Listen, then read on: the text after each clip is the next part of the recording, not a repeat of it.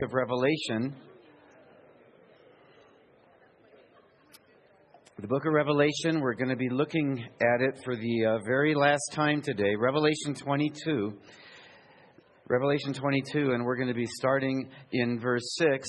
This will be the last message on the summer-long series on heaven that we've been doing. But before we go any further, I'd like you to help me out by answering a question. And the question is this: how many of you have seen the movie The Lord of the Rings? Raise your hand.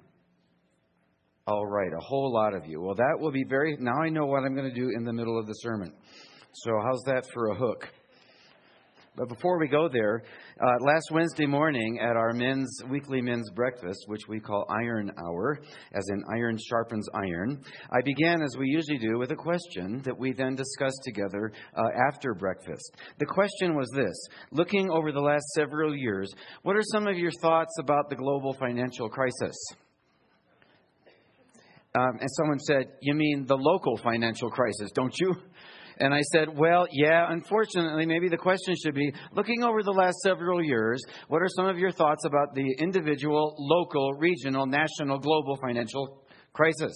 And needless to say, we had a very lively discussion. And at the top of the left-hand side of the whiteboard, where I write down some of the insightful comments we get every week, I wrote the word think at the top.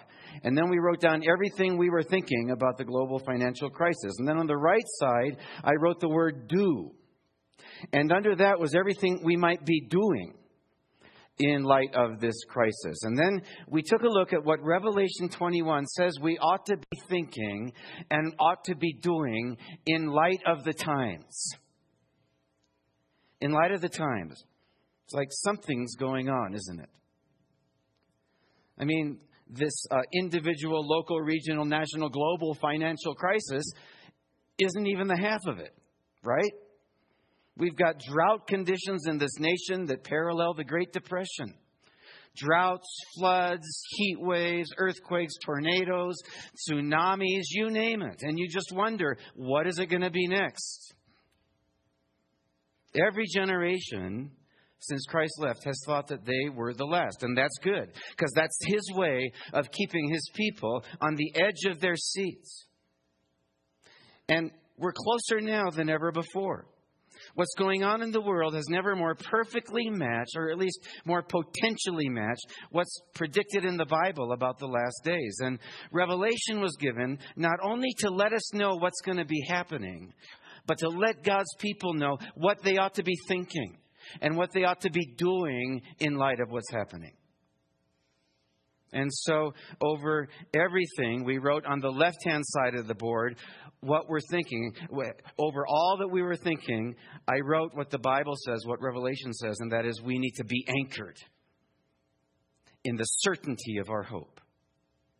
And then over everything that we could be doing, many things that were right, that we ought to be doing, I wrote at the very top, we need to be ready. What should we be thinking? Be anchored in the certainty of your hope. This hope we have is an anchor for the soul, says the writer of the Hebrews. And what ought we to be doing? We need to be ready in light of our hope. And so those are the two questions that we're going to ask today. One, are you anchored in the certainty of your hope? Do you even have that hope of heaven? And two, are you ready in light of our hope? These are the two themes that are literally woven together in Revelation 22 at the end, like two strands of a rope. First, these days more than ever, we need to be anchored lest we be cast hither and yon by increasingly stormy seas. Starting in verse 6. And he, that is the angel, he said to me, that is the Apostle John, who's been telling us about all these amazing things. He said to me, these words are trustworthy and true. What words? Well, the whole of Revelation about what's going to happen at the end of the world, but in particular, the chapter that came just before Revelation 21, which we've been looking at for 7 weeks now, about all that awaits us in the hereafter, those who know Christ as their Savior. We've been seeing just how true it is, just like Paul said, that no eye has seen, remember the verse? Nor ear has heard, nor mind has imagined what God has prepared for those who love Him. 1 Corinthians 2:9. We took 1 week to look at the millennium, the golden age here on earth of 1,000 years. And then for 3 weeks, we looked at the new creation. And for 3 weeks, we looked at literally the centerpiece of the new creation, New Jerusalem.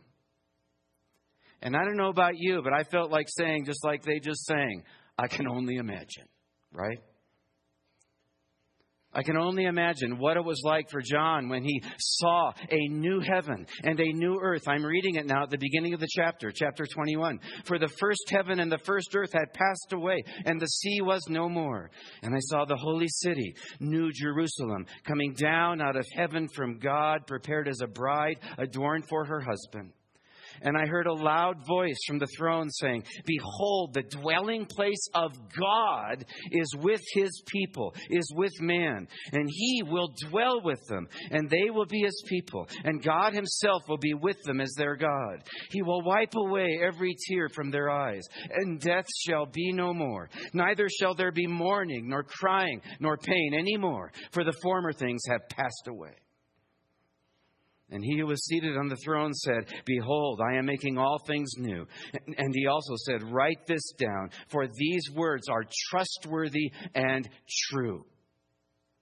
And then John picks up the same theme at the end, that these words are trustworthy and true. And so no matter what happens under it all, you can be anchored in the certainty of your hope. And so important is it that we be anchored in this certainty, especially in stormy seas, that this is how the angel ends it.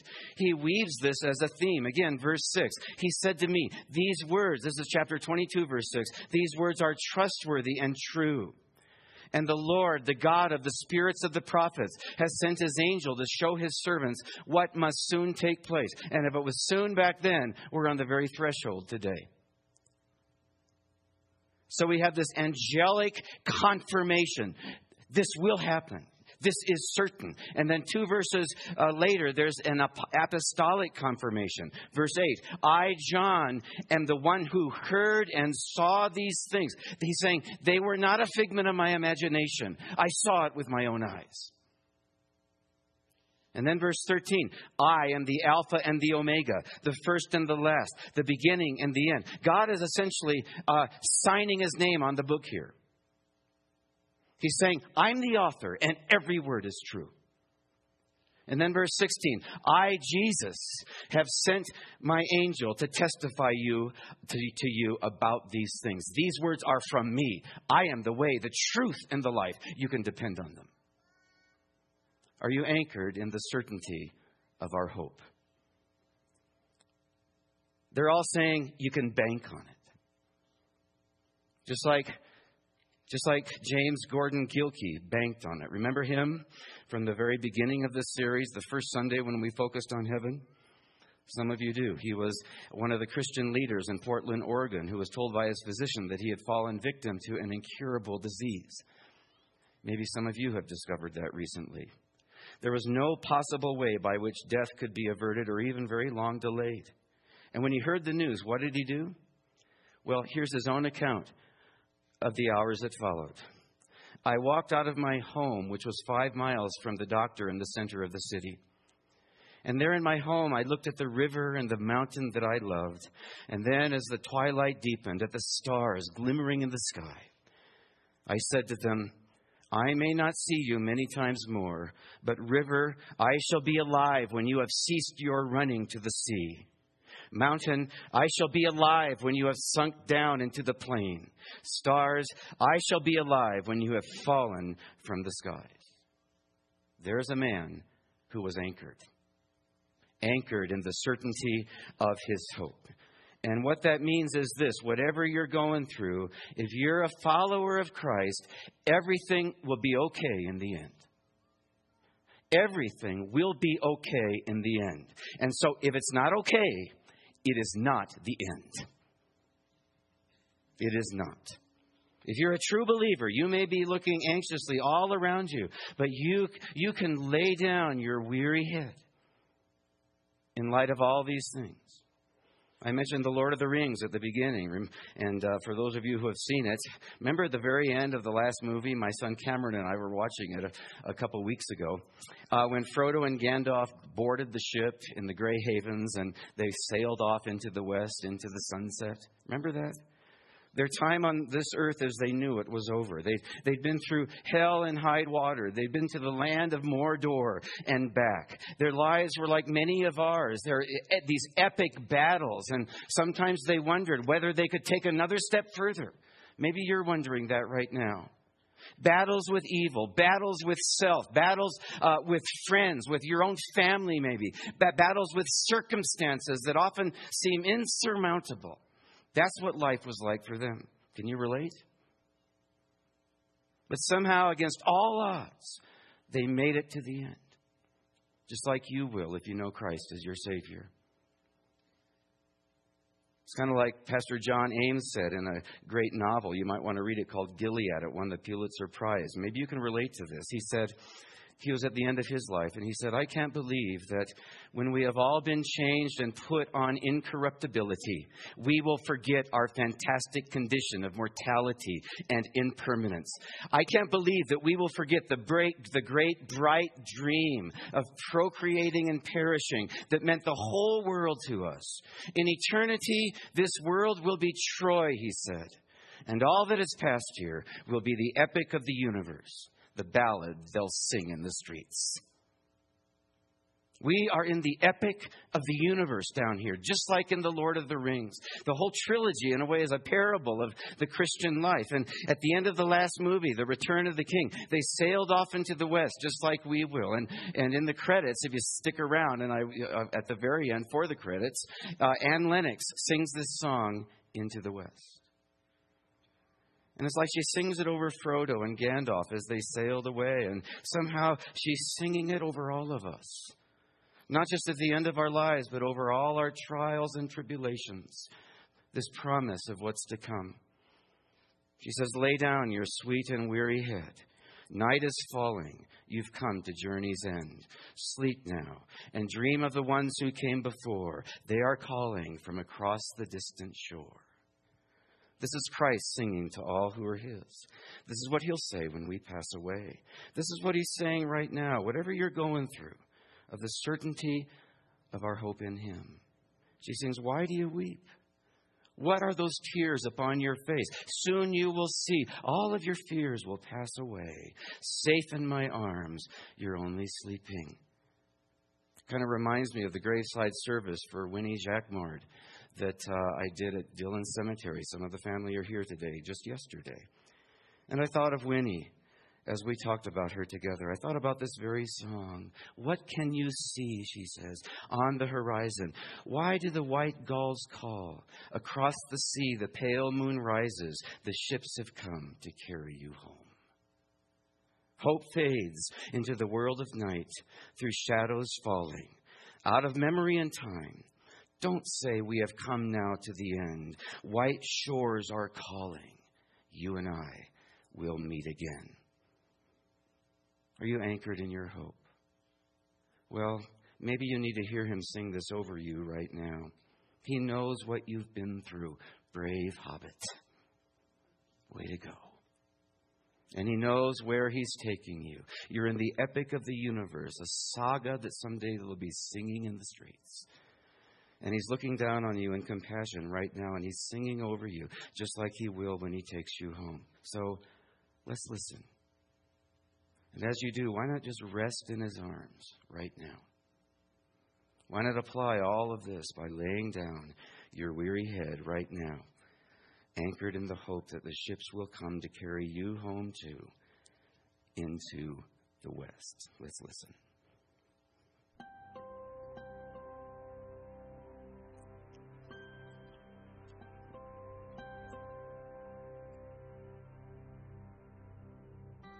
Lay down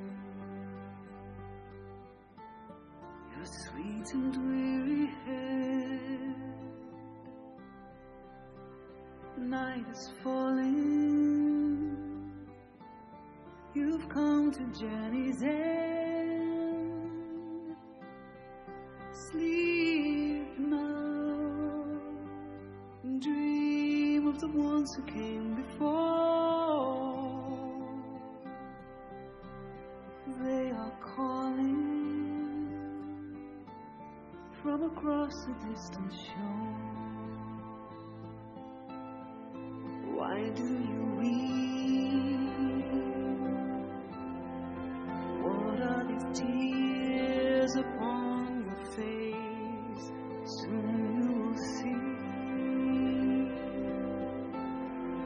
All of your fears will pass away, safe from my arms. You're only sleeping. What can you see? On the horizon, why do the white gulls call?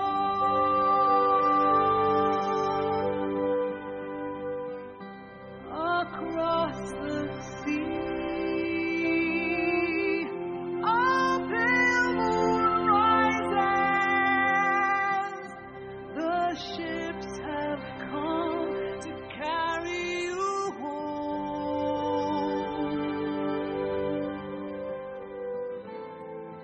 Dawn will turn to silver glass. Light on the water, all souls pass. Hope fades into the world of night, through shadows falling out of memory and time. Don't say we have come now to the end. White shores are calling. You and I will meet again. You'll be here in my arms, just sleeping. What can you see? On the horizon, why do the white gulls call?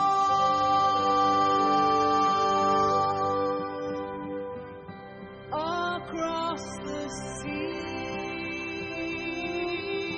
a pale moon rises. The ships have come to carry you home.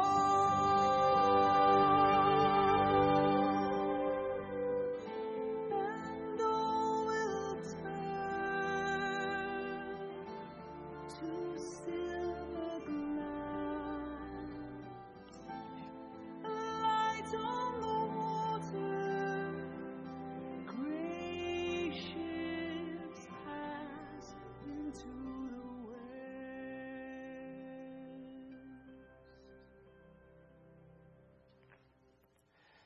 If you know Christ as your Savior, you are in His arms right now. And He's singing His truth over you. And the ships will come to take you someday into the west. And everything will be okay in the end. And so if it's not okay, it's not the end. Through it all, we need to be anchored in the certainty of our hope. And that brings peace. Because the first thing John says about this several times, as we've seen, is that you can bank on it. But as I said, there are two themes woven into these verses. First, we can be anchored in the certainty of our hope. And second, though, we need to be not just be anchored, but to be ready. To be ready in light of our hope. That's the second theme that's woven into this chapter. You see it in verse 7. Behold, I am coming soon. Blessed is the one who keeps the words of the prophecy of this book to the very end. That is, be ready. Verse 11, let the evildoer still do evil, and the filthy still be filthy, and the righteous still do right, and the holy still be holy. The idea being that there are some who are so given over to their sins, so lost in their sins, so hardened that they will just not change. They won't. So be it, he's saying. But if you're one who's seeking to be righteous, he's saying, keep doing it. Why? Next verse, verse 12. Behold, I am coming soon, bringing my recompense with me to repay everyone for what he has done. So at all costs, be ready. Verse 14, blessed are those who wash their robes, that is, who keep themselves clean. And when they fall into impurity of whatever kind, they come clean with God, who wash their robes. They confess it and get up again and start going. So that they may have the right to the tree of life, and that they may enter the city by the gates. Outside are the dogs and sorcerers and sexually immoral and murderers and idolaters and everyone who loves and practices falsehood. He's talking about those who make these kinds of things their lifestyle. And they will not change. So don't be that way, he's saying. Be ready. You know, it kind of reminds me of a public service announcement that some of you might remember. It was many, many years ago. It was on TV, courtesy of the American Cancer Society. It featured Yul Brynner. Any of you remember that guy? You date yourselves, but I'm with you on that. Of King and I fame. This man smoked 5 packs of cigarettes a day, and he started at the age of 12. He died of lung cancer in October of 1984. And before he died, he agreed to make the announcement before his death. And after his death, they aired it on all the networks. It started with this eerie voice. Ladies and gentlemen, the late Yul Brynner. And sure enough, there he was, his unmistakable face, his bald head, his steely eyes, right? And he looked straight into the camera. And without flinching, he said, now that I'm gone, I have one thing to say. Don't smoke. I tell you, whatever you do, just don't smoke. End of commercial. And no one else in America ever smoked again. Well, not quite, but the rate did go down. It had a significant impact. And as has the Apostle John had the same kind of impact, because it's like he comes back for the future and he's seen heaven and hell and rewards and punishments. He's beheld what no eye has seen, nor ear has heard, and no mind has imagined. What God has prepared for those who love him and who live for him, who live in light of our hope. And he's seen what's awaiting those who live like there's no tomorrow. Like there's no God who we're answerable to. No. And then John looks us straight in the eyes. And he says, without flinching, he says, now that I'm back, I have one thing to say. Be ready. I tell you, whatever you do, just be ready. Are you ready? Are you?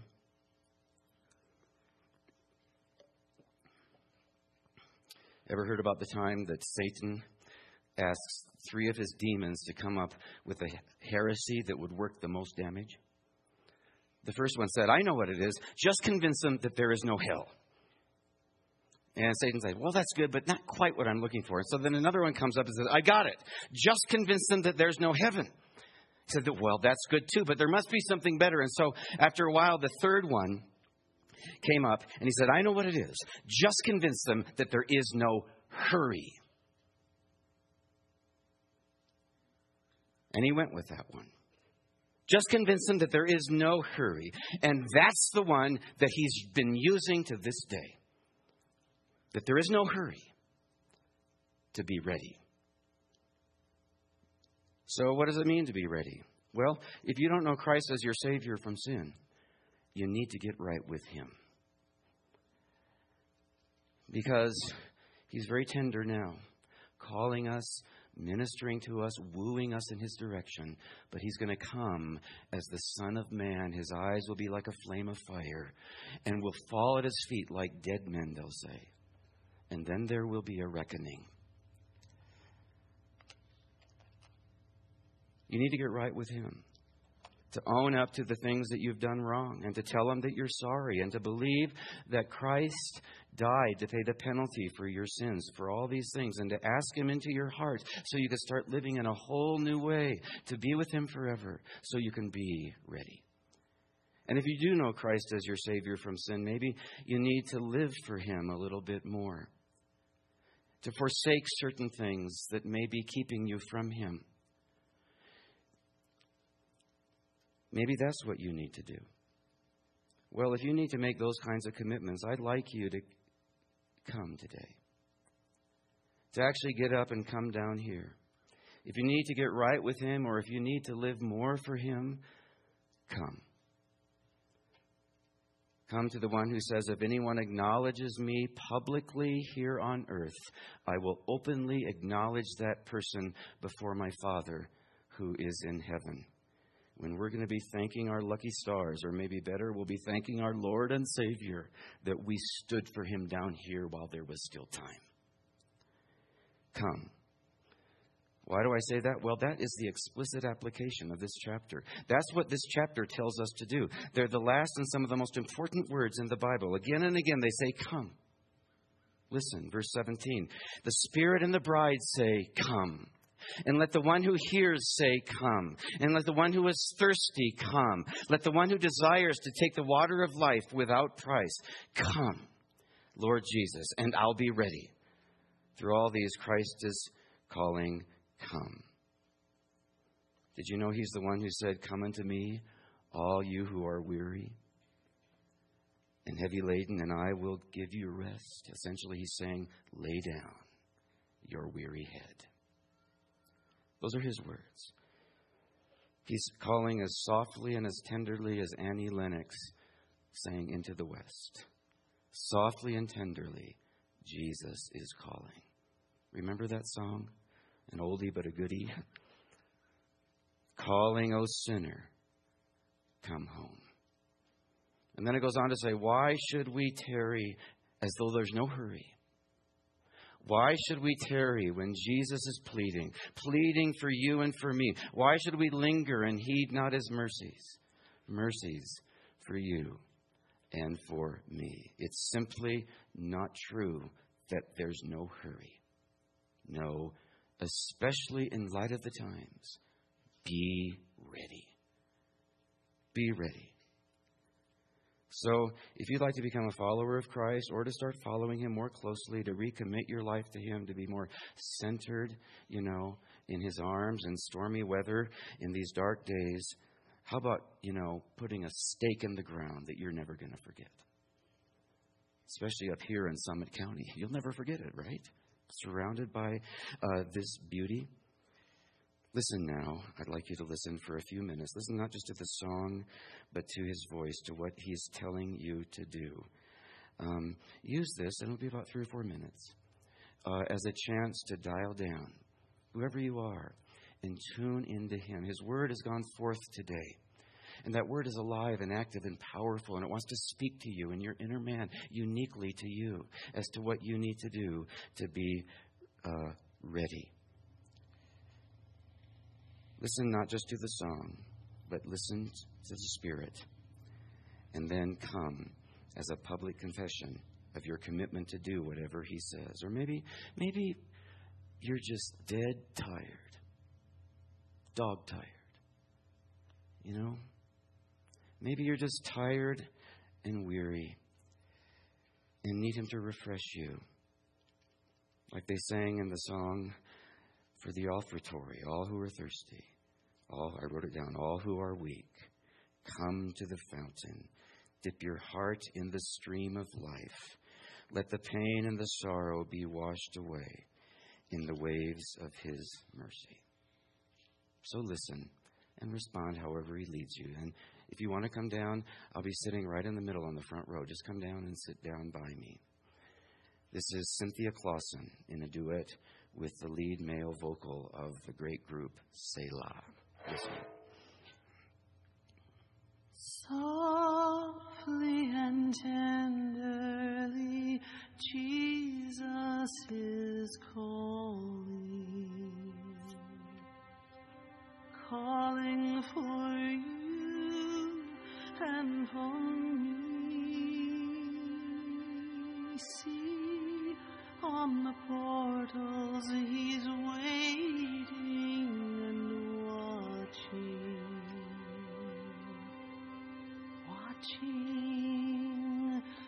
for you and for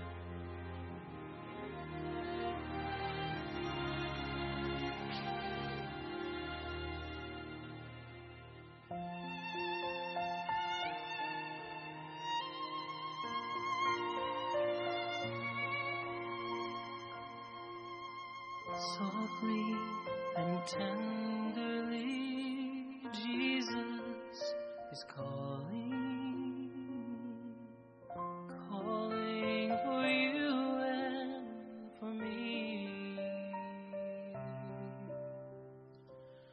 See, on the portals, he's waiting and watching for you and for me. Come home, come home. Ye who are weary, come home. Earnestly, tenderly, Jesus is calling,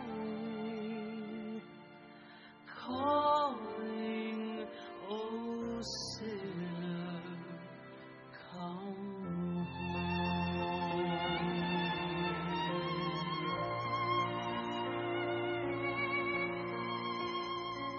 Why should we tarry when Jesus is pleading for you and me?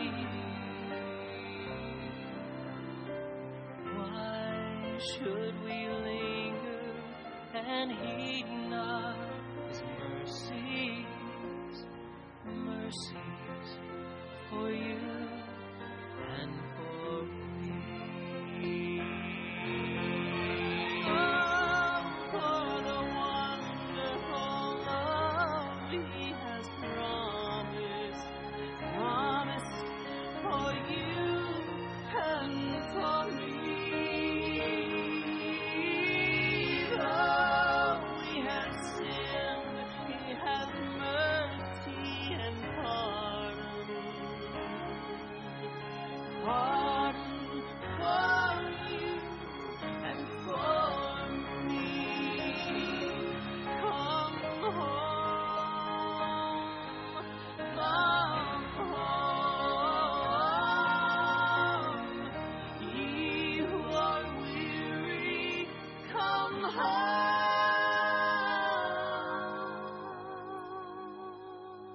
Earnestly, tenderly, Jesus is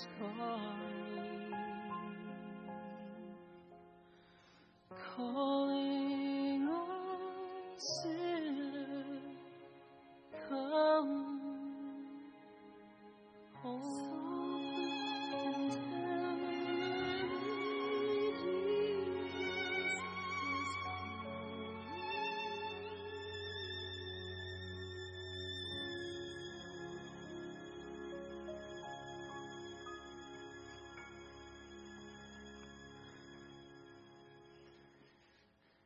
Come because he is calling. Come because he is coming. That, in a nutshell, is what the Christian faith is all about. And so that's how the Bible ends in this last chapter of the Bible. Listen, he who is faithful, he who is the faithful witness to all these things says, yes, I am coming soon. To which John says, amen. Come, Lord Jesus. And then at the very last verse of the Bible, we hear the one word that Christianity is all about, where John says, the grace of our Lord Jesus Christ be with you all. Amen. Why don't we all stand together? And for those of you who came, if you'd like us to talk or to pray with you, just stick around, and we've got some people that will be able to do that, including me. But in light of these things, if you know Christ as your Savior, you can go in peace, whatever happens. So go into the world in peace. Have courage. Hold on to what is good. Honor all men. Strengthen the faint-hearted. Support the weak. Help the suffering. And share this gospel. Love and serve the Lord in the power of the Holy Spirit. And may the grace of our Lord Jesus Christ be with you all. Amen and amen. Thanks for coming.